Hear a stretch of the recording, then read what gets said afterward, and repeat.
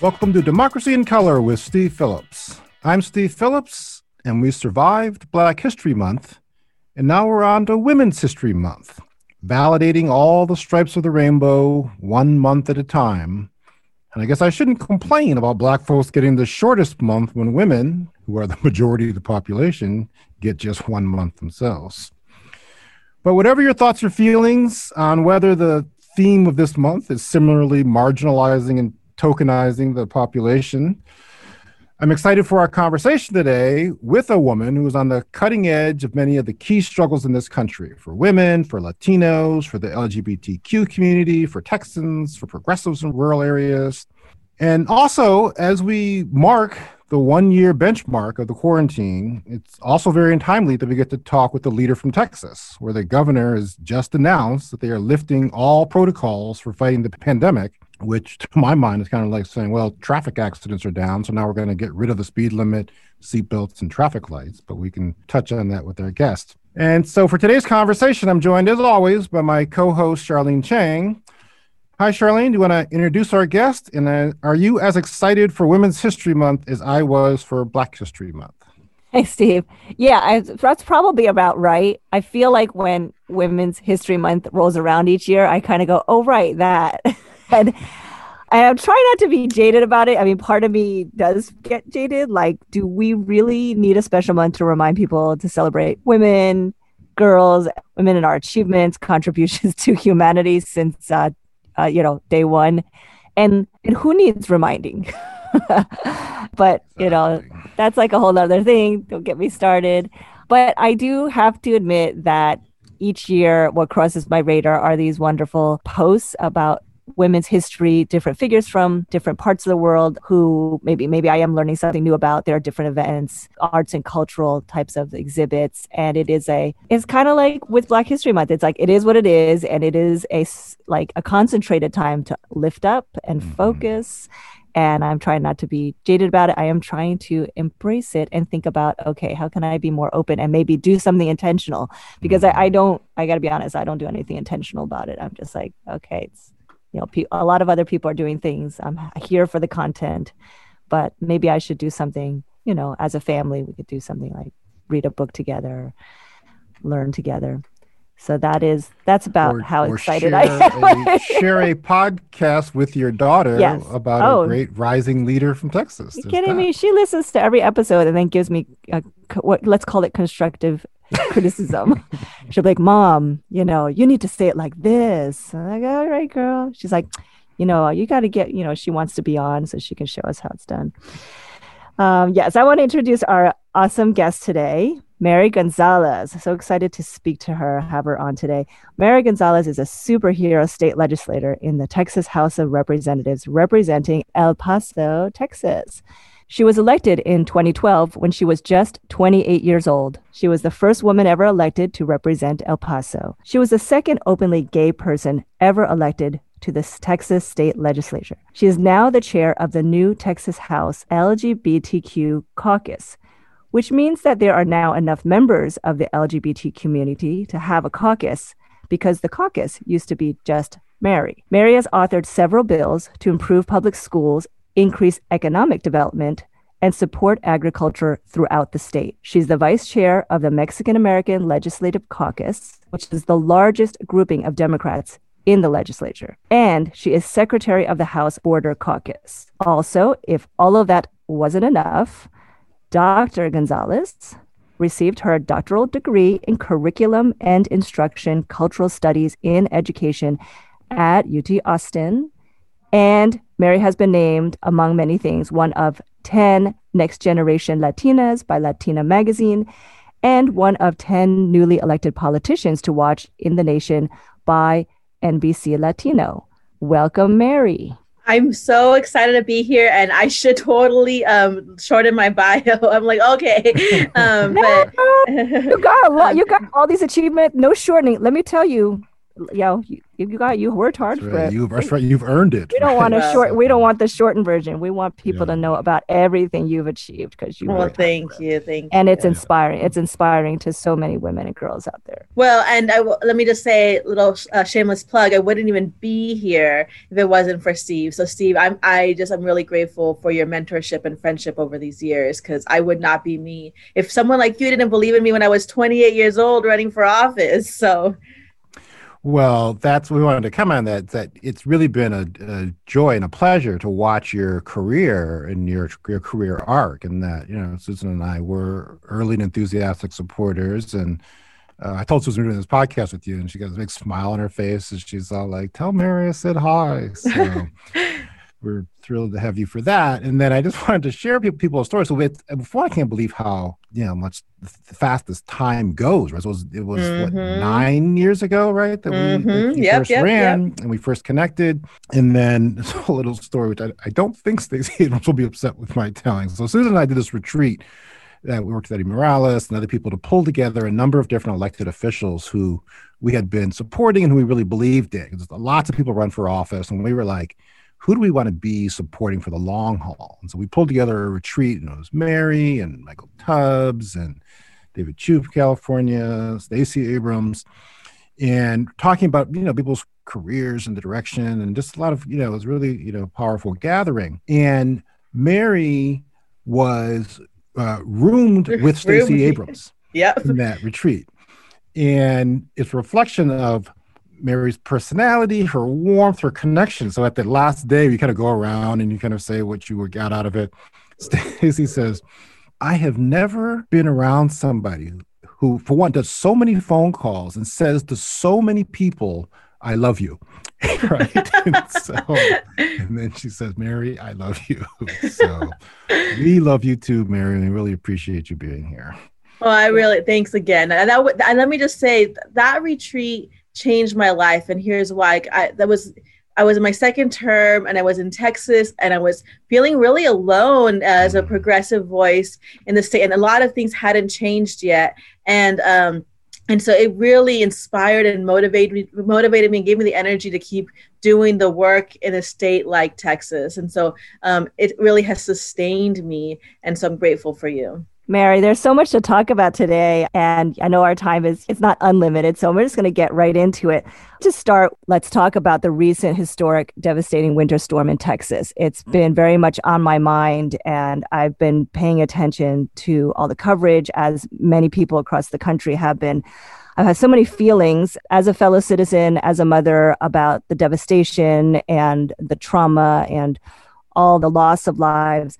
I personally have friends who live in Texas. I know Steve has family there, and we have friends at the Texas Organizing Project, also known as TOP. Mm-hmm. So luckily for Steve and I and, our friends, they have fared overall okay, but many were not so lucky. Millions still don't have safe drinking water.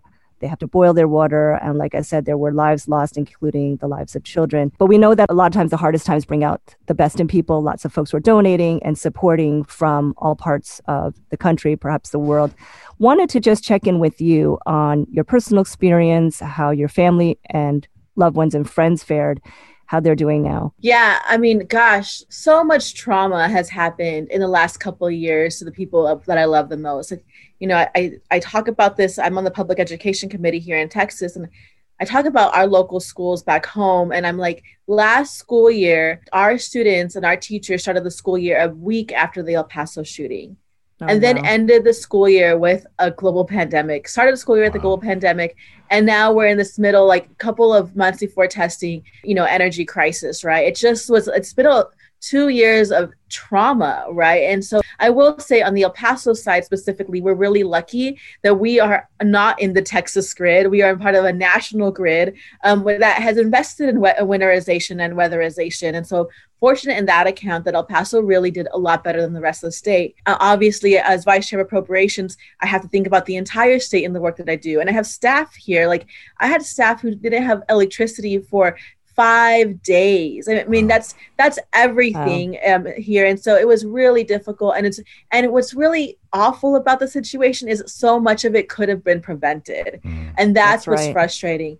But on the other side, I will say, when I was having a conversation with one of my colleagues, and she's like, oh, well, we had to boil our water and we didn't have water. And I'm like, I totally get that reality. Let me tell you how my people have lived for a long time. I represent 263 colonias.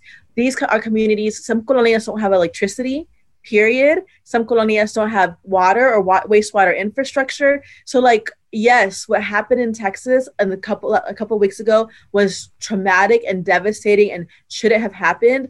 Also, parallel, the ways in which we have not advanced colonias to over 4,000 colonias in Mary, Texas is also devastating. Can you explain what is a colonia? Yeah. So colonias are unincorporated areas in Texas that are communities that have been established for decades. That a lot of times what happened was these were tracts of land that were sold to immigrant communities, and they were told, hey, buy this land and we're going to put in water, we're going to put in electricity, we're going to put in wastewater, and just start building your house. And then those promises were never fulfilled. And so you have for decades, these communities have just been waiting for these essential services and this haven't arrived. And so I have been fighting for that as long as I've been in the legislature. Luckily, we had a big victory last session where I was able to get $250 million in bond money to start doing some continued work. But wow. There's 4,000 colonias in Texas. And about 6 years ago, the governor line item vetoed the colonia ombudsman that was tracking really the status of these colonias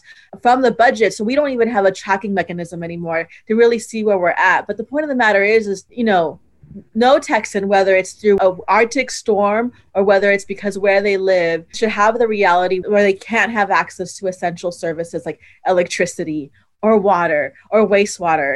Like all of these things can be prevented. So are there lessons from this in terms of, well, for Texas, for energy supply in general? I know that they were trying to attack the wind turbines as the problem, so that the conservatives were. So like, are there lessons about what we should be doing in the future in order to provide energy for people in general, and also particularly in terms of the context of this era of climate change? Oh my gosh. I mean, first of all, we have to be able to have the conversation on climate change. Like, I'll give an example. I had a bill last session to ask for a study from A&M to investigate the cost of climate preparedness for the state of Texas, something that would have helped in this moment in time, right? Mm-hmm. And it didn't even get a hearing. We can't even talk about climate change here in the Capitol. So first and foremost, let's talk about it. Let's then get prepared for it. And let's start to think proactively about the investments the state has to make. And sometimes that requires the state making some very difficult decisions, telling private industries, you need to do this. And that Texas has been very hesitant to do any of that. And if we don't do that work, we're going to find ourselves here again. Who knows? Maybe even as close as next year. Wow. So is there renewable sources of energy that are part of the mix there? Oh, yeah. I mean, Texas has solar, wind. I mean, we have some really vibrant and growing renewable energy sources here. And what's sad is they're getting blamed a lot, but it was not just one person's fault. It was a failure on so many different spaces. And so ultimately, we know that there's a lot of work to be done. And we know that part of the reason we were in this situation is because we didn't do the necessary investment on the front end that we had already been warned about. I remember being a freshman and getting briefed and saying our electrical grid is outdated and not prepared to handle the serious issues for a state that is growing as fast as Texas. And that became a reality a couple of weeks ago. Well, that's one thing I want to kind of pull back and look in terms of Texas's ideology and its politics, because it does seem like this whole concept about not being part of the national grid, right? There's this conservative, defiant, go it alone mentality, which is kind of core to the identity. We're seeing it now with the pandemic restrictions. But I'm actually working on, I don't think I told you this, but I'm working on another book, and that there was a title, which I thought initially was metaphorical, turns out to be quite accurate, of how we win the Civil War and how people have not, the Confederates and their successors have never stopped fighting the Civil War. And so this Texas piece, I think a lot of people really realize this, Texas was created because the Americans who were in Texas wanted to be able to keep slaves.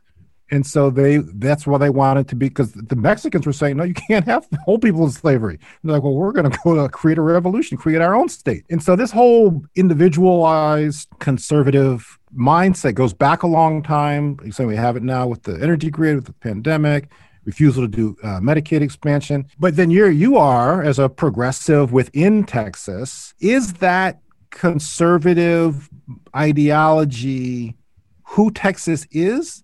And is there a constituency for more progressive politics that really believes that there should be justice and equality and that we are all in this together? What a fascinating question. So you're going to hate this answer, Steve. Right. It is more complex than that. Because I'm a diehard Texan. Like, I am like as Texas as you can like imagine. I ride my horses every weekend. I play with goats. There was a funny quote in the paper that they call me Miss Congeniality who can palpate a cow, right? Like, so let me just say, like, I love Texas personality, and I love our spirit of independence. And so, but that does not make me any less progressive, right? If anything, I think the values of Texas align really well with progressive politics. I think the problem is the loudest voice, or the caricature of what Texas is, dominates the discourse of our state, right? So the answer is, yes, we are this independent wild, wild west sometimes. And yes, we have the space and the energy and a growing progressive movement that is super exciting. And I think you can see that through the recently elected folks in the legislature. So I'll give an example, and Steve, you're going to be, I don't know, there are 150 state reps in Texas. We represent each about 200,000 people. I am number 46 in seniority. That means there's 100 people behind me who came in after me.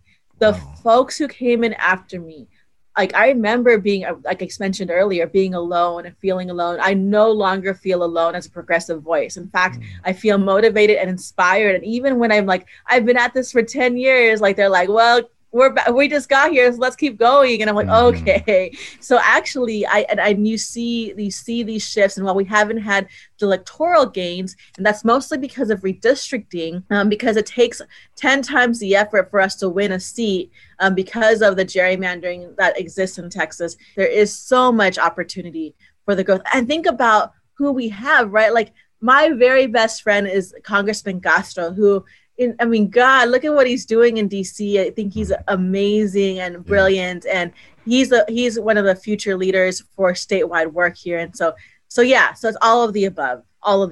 So how has it been for you coming out of El Paso, the first woman, only LGBTQ person? So that was all very much part of your identity in communities which had not elected folks like that before. So how have you been successful appealing to those voters? So God, so much has changed. I tell people, when I decided to run for office, I was 28 years old, pan, queer, LGBTQ identified, former feminist studies professor in a district that had never even elected a woman, never elected a young person. The state had never elected an openly LGBTQ woman. Like, it was all these glass ceilings that I had to be broken. And I tell people, and this was before marriage equality, right? Like, it's a whole different world that we live in now. So here's what I will say. What I appreciate about the diversification that has happened over the last 10 years is the ways in which it has allowed me to be more humanized in the work that I'm doing. So I remember feeling the first session, like, my identity is defined how people saw me and the work I wanted to do. Now the identities are part of who I am, but not defining my work. And so it's more authentically who people can see a holistic version of me. And my favorite story, I get asked this, I do a lot of talks for, the community college back home, and students always ask me, well, Mary, what are you most proud of? And I say, I'm an academic, right? So I said, well, there's a practical and a theoretical, right? So the practical is I'm really proud of working to create awareness and practical solutions for Colonias, because nobody's doing that work, right? On the flip side, the theoretical, I'm proud of really maintaining and being able to be the most authentic version of myself.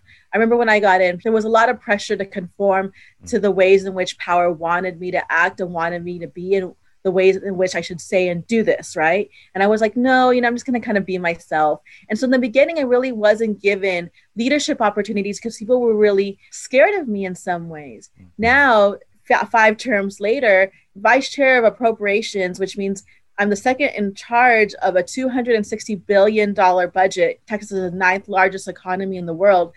And I never had to be a different version of myself. I've shown how you can be authentic and be honest and do this work and still move up politically. It might take a little longer, but here we are, right? And I think that's important to model. And one of my mentors is a Republican.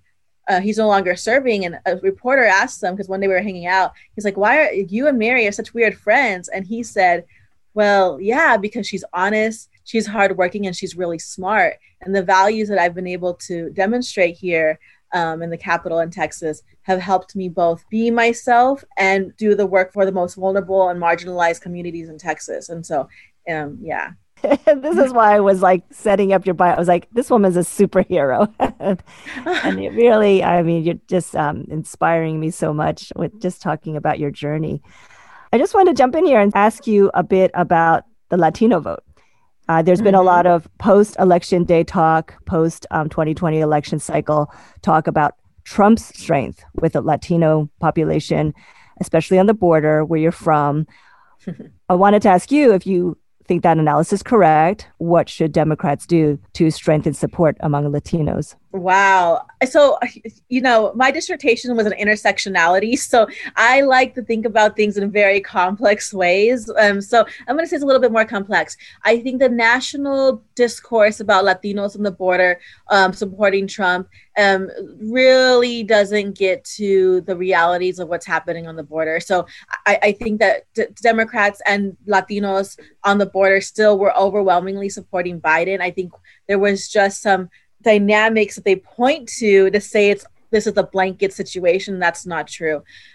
Confession. Those of you who don't follow me on social media, my father's a Republican. And so we have these giant fights. And he's like, how are you my daughter? And I'm like, you made me. And so, Alfred, right? Alfred. Yeah. And so, and it's fascinating because my dad's a single father, and he raised me since he was 10, and we're next door neighbors, best friends, and he's my most difficult and favorite constituent. And so here's where I think a lot was going to change in Texas, because there's a lot of people on that verge of coming back or being part of the Democratic Party. And I think Biden just really has to demonstrate effectiveness. I think that Trump was really good for some communities saying like, well, forget the rhetoric. And I'll give an example. Like my dad's not on Twitter, right? He's not on social media, but he would still somehow get the message that Trump was effective somehow, but he didn't get the other things that he was saying because he's not there, right? And so I think what we just have to demonstrate that when we're in power, we get things done in a way that changes people's lives, our daily lives. And I think we're starting to do that. I think we're on the right path, and I think we're going to continue to bring people over. And I think we've done that a lot in Texas. Do you know if there are plans as the COVID relief bill rolls out, which is made possible by our friend Stacey Abrams laying the groundwork for the Democrats to win the Georgia seats and flip the Senate? But are there plans to communicate to people that this is all happening because the Democrats are actually in power? That's a great question. So this is okay. A lot of folks come into Texas and invest in our elections and then leave, right? And what we really need is continued and long-term investment in building a communication infrastructure that recognizes diverse communities, right? And what a lot of times folks do is they come in and do some work in Dallas, do some work in Houston, and like kind of forget the rest of Texas. And I think there's a really great opportunity because we are doing all the right things, but if we're not communicating that in ways that is really getting to the folks all over the state, then it's just never really going to create the long-term sustained institutional change we're thinking about. So the answer is, I don't think we're there yet, because I think people come in, invest, and then leave.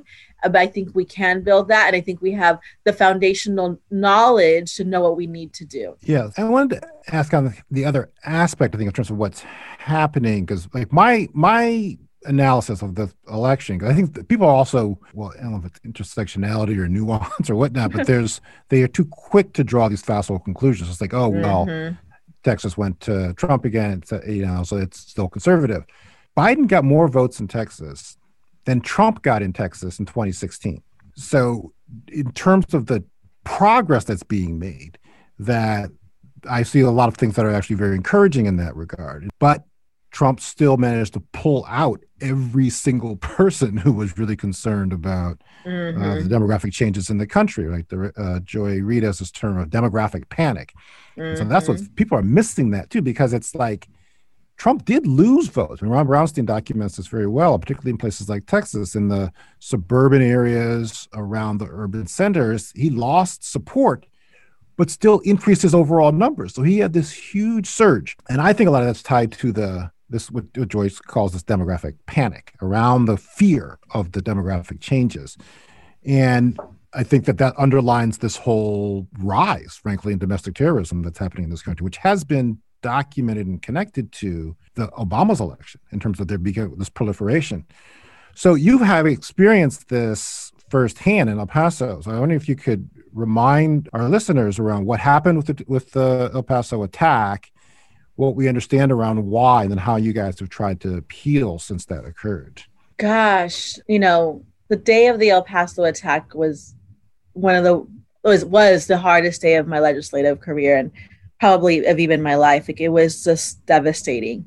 And what people don't realize, that who aren't from El Paso, is that we had been just dealing with so much. So we had just gotten back from session. And I was like, and so for those of you who don't know, I was in session trying to finish my PhD and my dissertation. So was super exhausted when session ended. Told myself, I'm going to take a 30-day recharge, mental recharge, emotional recharge moment. But I couldn't, because that was when there were 700, 800 kids in the Border Patrol detention centers, and I was in my district. So that was happening. The immigrant rhetoric was heightening. And then just a few months later was a shooting. And so, and what people in El Paso were particularly feeling is that, again, this really happened because our leaders, our national leaders, Trump specifically, was creating this hostile environment for people of color. So the election of Biden, specifically for our community, has been, I think, has been really healing, because I always tell people, if Trump would have gotten reelected after the El Paso shooting, there's so many folks who feel like his rhetoric perpetuated really what happened. And so we are being able to at least move on a little bit. I will say what's really sad, though, is that when after the shooting, the governor, lieutenant governor, came to El Paso and made promises to our community about what they would do around gun reform or around other areas of reform to make sure this never happened again. And they're just not going to probably honor that promise. And so that's hard for our community in this moment in time. Well, I want to follow up on that in terms of looking at, so next year, 2022, is election year, right? The governor's up, lieutenant governor, your other statewide offices. So you have that, you've had this whole, the storm, and then to the extent that it was lack of foresight on that regard. And then you have what somebody was putting on Twitter about a Mexican father went across the border to get warm water for his family, in terms of Ted Cruz, right, fleeing. Right.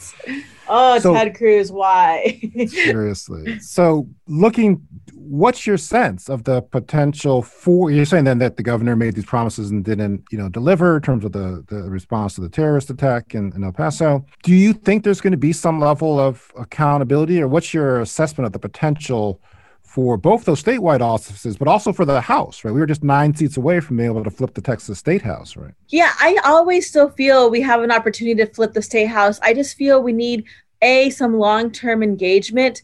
B, I think that we really need to be able to listen closer to the voices on the ground telling us what the issues are, right? And C, as far as statewide opportunities, if we don't have good candidates, we're never going to win. The problem is it's hard to get good candidates because they're like, well, am I going to do this mission where I may not win and could potentially lose a Senate seat or a House seat or a congressional seat? And so I think we're always this close, and considering all that's happened with COVID, with the taking away the mask mandate, with the shooting, not even honoring the victims, there's so much there. But if we don't have people who are able to connect with folks and really talk about what's happening, then we're just never going to be able to win. But God, we could if the right people ran. So I'm going to start recruit Julian Castro campaign to run for statewide office, because I think he could do it. Yeah, he's certainly I thought, really emerged in a very impressive way in his Oh, presidential completely. campaign. So, Like, I remember people were telling me, like, oh, Julian's not going to get that far. And he got so much farther than people thought he was going to get. I mean, just really did such a phenomenal job. I'm proud of him and grateful for his friendship and leadership. yeah, no, he was such an important voice as well Yeah. in terms of national politics. And I actually like pausing and then I was showing Susan, I was like, listen to this, where he would, talk about the names of the people who had been killed, unarmed people of color by police, and honoring them and just rattling off their names and lifting them up. It was just very, moving and compelling. And to have And he did it in sincere and authentic ways. Mm-hmm. I could talk all day long about that man. So before we go, I just wanted to ask you, Mary, I have been just thinking about what you said about you and your dad, and I am like obsessed with you guys' story. I just want some filmmaker to make a film about Mary and her dad, Mary, this LGBTQ lawmaker and progressive in Texas, with her neighbor, her Republican dad. And I was wondering, if it was a movie, who would you cast as yourself and your dad? Oh, well, I mean, that's actually a phenomenal question. Gosh. So my dad is like a grouchy old cowboy. We're the same people. We're so funny. We eat at the same restaurant every Sunday, and we order the same thing for the same waitress, and we just like grumpy old cowboys sitting together. I'm just stuck in a young Latina body, and so I would hope, gosh, I'd hope Salma Hayek would play me, because gosh, she's gorgeous. I mean, I don't look like her, but damn, like that would make my life. And who is a grouchy old cowboy that? Oh gosh, I'm trying to think. I think about that. You're saying about Salma Hayek paying you. There was this movie, Hurricane Carter, about this black boxer, and then Denzel Washington played the person Hurricane Carter. It's a biography, and then they had an interview with Denzel and the actual person Hurricane. Mm-hmm. And then Hurricane says, "I had no idea I was so good looking until I saw Denzel playing me." There you go. So my dad doesn't look like him, but just thinking of my dad and I used to watch Lonesome Dove when I was growing up. And so Robert Duvall played one of the cowboys. And so I would pick him to play my dad. Nice. Well, there you go. Okay, listeners who are filmmakers, it's all yours. I'm telling you, it's a story there. And so I bet one day, if you just want to unpack all the stories of Mary and Alfred, I'm telling you, y'all would laugh all day long. But I will say thank you for highlighting what's happening in Texas. I think sometimes the national stories about Texas don't tell the whole picture. And I'm really glad that y'all are asking some really critical questions, because Texas has a potential to make national impact, but we're only going to do that if we start to look at it beyond what the national landscape is saying about our state. And so thank you for asking the questions. And I just love your passion. And, I met you a number of years ago and just was so delighted to get to spend time with you. And you're just so awesome to be around. I just want to ask you also, as a mom of a little girl who looks up to young women like you, like, how did you find the confidence and how did you manage to stay viable as a progressive Latina? Oh my God, I love that question. So the confidence, I mean, obviously my dad gave me a lot of I remember we would watch Meet the Press and I was 11 years old and he asked me, so what'd you think? And I'm like, Dad, I'm 11. He's like, well, you have a brain. He's like, you have a brain, don't you? And I'm like, okay. So at that point, the standards are really high to have That's this awesome. Dialogue with my dad really young. That's why I said, I'm like, you made me. So you can't be upset that I'm a Democrat. But that, and I know being an academic really gave me a lot of the tools to be like, I approach being a legislator the way I approach being a professor. So, okay, fine. You don't agree with me now, but I'm going to plant the seeds. And so at some point you'll agree with me. So I'll tell a really quick story. One of my really good friends here in the legislature is a Republican guy here. And when we first came in, he filed like 10 anti-LGBTQ bills. Wow. 10. Whoa. Last session, he put in LGBTQ protections in one of his bills. Wow. And I mean, he's still voting bad. Let's not give him all the credit. But somebody asked him, well, why did you do that? He's like, well, Mary Gonzalez is my best friend. Oh my and gosh. So I think the ability and the lens to do this work in a long-term way stems from my academic background and the people who I've read, like Gloria Anzaldúa, Sherry Moraga, Angela Davis, Bell Hooks, Paulo Freire, like all of these writers who really created the theoretical imagination that allowed me to be practical in the political work, and patient even sometimes. It is just that has really shaped me. And when I felt alone, it was those books and just people like y'all who gave me the strength and inspiration. And now, like, I mean, I can't. I wrote this on my Facebook a few weeks ago when I was appointed vice chair of appropriations. Never in my wildest dreams did I think someone like me would be vice chair of appropriations. Like, maybe people don't understand how big deal that is. It's a giant deal in Texas. And I just, sometimes it just feels surreal. And so I guess what I would tell your daughter is find good books, find good people, and then you could, I think, could really do anything in the world. Yeah, well, we're just super proud, Mary, of what you've been able to do, your journey. You're sticking with it. You're moving to these positions of influence, and we are hopeful about the future of Texas and your continued leadership in it once we flip the state house and you become a leader of the majority within there. So thank you so much for all of what you're doing. Well, thank you all for your friendship and for what you're all doing too. All right. So that's all the time we have for today. Thank you for listening to Democracy in Color with Steve Phillips. You can follow our special guest, Mary Gonzalez, on Twitter at Rep. Mary Gonzalez. Please help us get the word out about this podcast by subscribing wherever you get your podcasts, sharing with your friends, tweeting at Democracy in Color and at Steve P. Tweets, and finding us at Democracy in Color on Facebook or signing up for our mailing list at democracyincolor.com. If you listen to this podcast on iTunes, please leave us a rating and a comment. I'd like to thank Joyce in New York for her recent rating. We really appreciate it.